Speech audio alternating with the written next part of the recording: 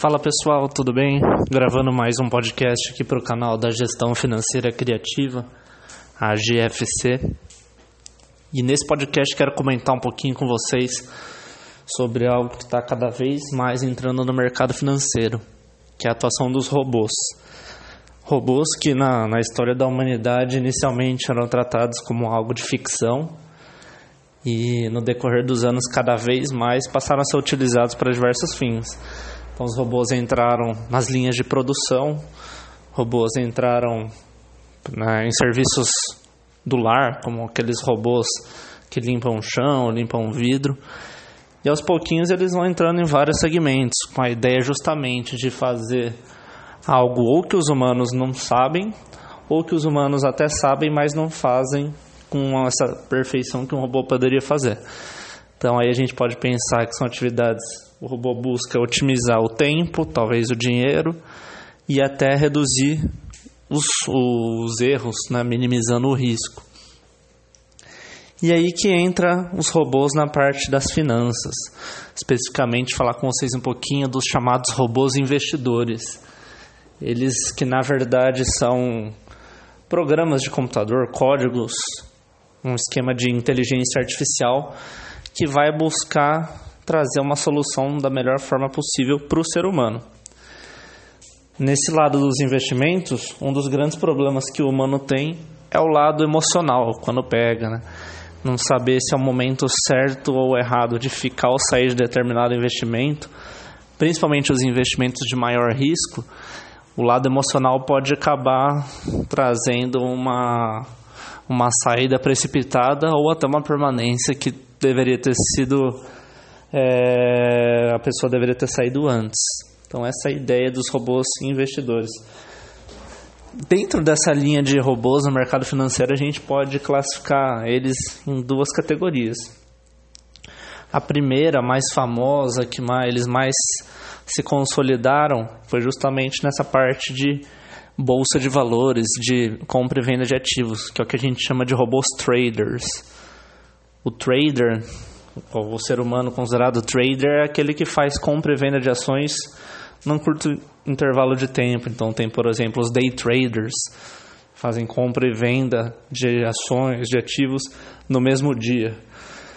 Os traders daí um pouquinho mais, não só no dia, mas também pode ser na semana, no mês, mas é basicamente o pessoal que está especulando, usando bastante a parte de análise técnica, usando estatística, usando tendências para conseguir ganhar, não só com a valorização das ações, mas também no cenário oposto. Também é possível apostar em quedas.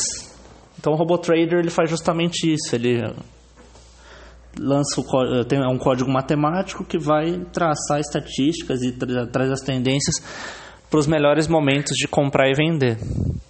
E mais do que isso, uma operação que um ser humano, por exemplo, precisaria fazer em um determinado tempo, esses robôs conseguem fazer várias operações num tempo e acaba tendo uma participação muito mais efetiva do que uma operação que a gente pode chamar de manual. Hoje em dia é até possível olhar no booking de ofertas da Bolsa de Valores, você vê lá, várias vezes vem um monte de uma vez só, que costumam ser justamente esses robôs traders.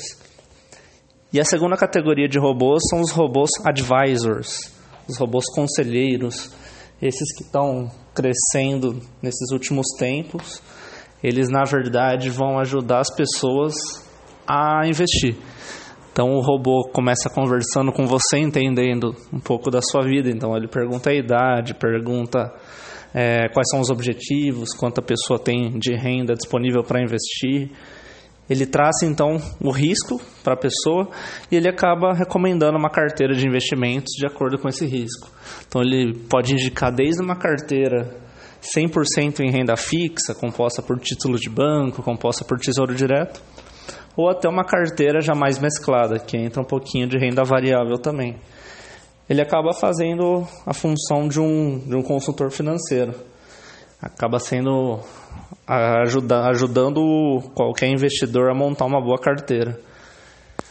E aí a gente tem que lembrar também que não é porque foi um robô que fez minha carteira que eu estou isento de risco. Então, por exemplo, na carteira 100% renda fixa, a gente lembrar aquela história. A pessoa não vai ter perdas, mas ela também não vai ter ganhos exorbitantes. Já no caso em que entra um pouquinho de renda variável na carteira, o risco está um pouco maior. Então a pessoa ela pode ganhar mais, mas ela também pode ter um período que ela perda dinheiro, a carteira desvalorize. Nessa desvalorização pode acontecer algumas quedas. Aí convém a pessoa ver se quer sair nesse momento que a carteira foi desvalorizada, ou que é o mais recomendado esperar ela voltar a se valorizar. E aí no Brasil a gente tem alguns robôs que estão ficando famosos.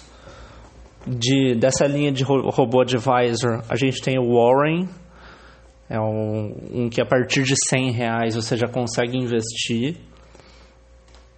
O Warren, os criadores dele estão criando um robô da mesma linha para criptomoedas, ele chama Elliot, ele ainda está em testes. Aí também temos um robô chamado Verius, nessa mesma linha do Warren, mas ele tem uma barreira de entrada um pouquinho maior, que é para entrar a partir de R$10.000. Aí depois também por mês você consegue investir com R$100. O Magnetis, que é o robô pioneiro nessa linha de robô advisor no Brasil, foi lançado em 2015. Aí tem também o Monetus, muito parecido também com o primeiro que eu citei para vocês, o Warren. Na linha de robô trader, a gente tem uma plataforma que chama SmartBot, que justamente ela disponibiliza vários robôs traders na nuvem. Desde 2011 ela existe e acaba até possibilitando com que você compre o código, a programação de outros usuários, que é o que ele chama de estratégias. E também tem uma plataforma, um robô que chama InvestPro. Ele funciona quase como um conselheiro, um consultor financeiro. Ele acaba ajudando as pessoas a traçarem perfil, ele monta uma carteira, mas não chega a fazer os investimentos. Ao contrário de todos esses que eu falei para vocês, que eu citei aqui, todos os outros fazem os investimentos. Enquanto esse do InvestPro, ele só monta a carteira. Então, na verdade, os robôs, eles até acabam funcionando muito parecido com alguns fundos de investimentos. Eles têm lá uma carteira, eles montam buscando o melhor resultado. O bacana é que eles têm taxas baixas, então costuma ser até 1% de taxa de administração, sendo que a gente vê em alguns grandes bancos essa taxa superar 2%, às vezes até 4% chega. Então, esses robôs acabam sendo mais uma alternativa para investimento. Eles são legais que ajudam até a concretizar o hábito. Todo mês ele vai lá, manda um lembrete para você investir nele. Então, acaba sendo uma forma interessante para complementar a carteira. Então, esse é o podcast de hoje sobre os robôs investidores. Um abraço a todos.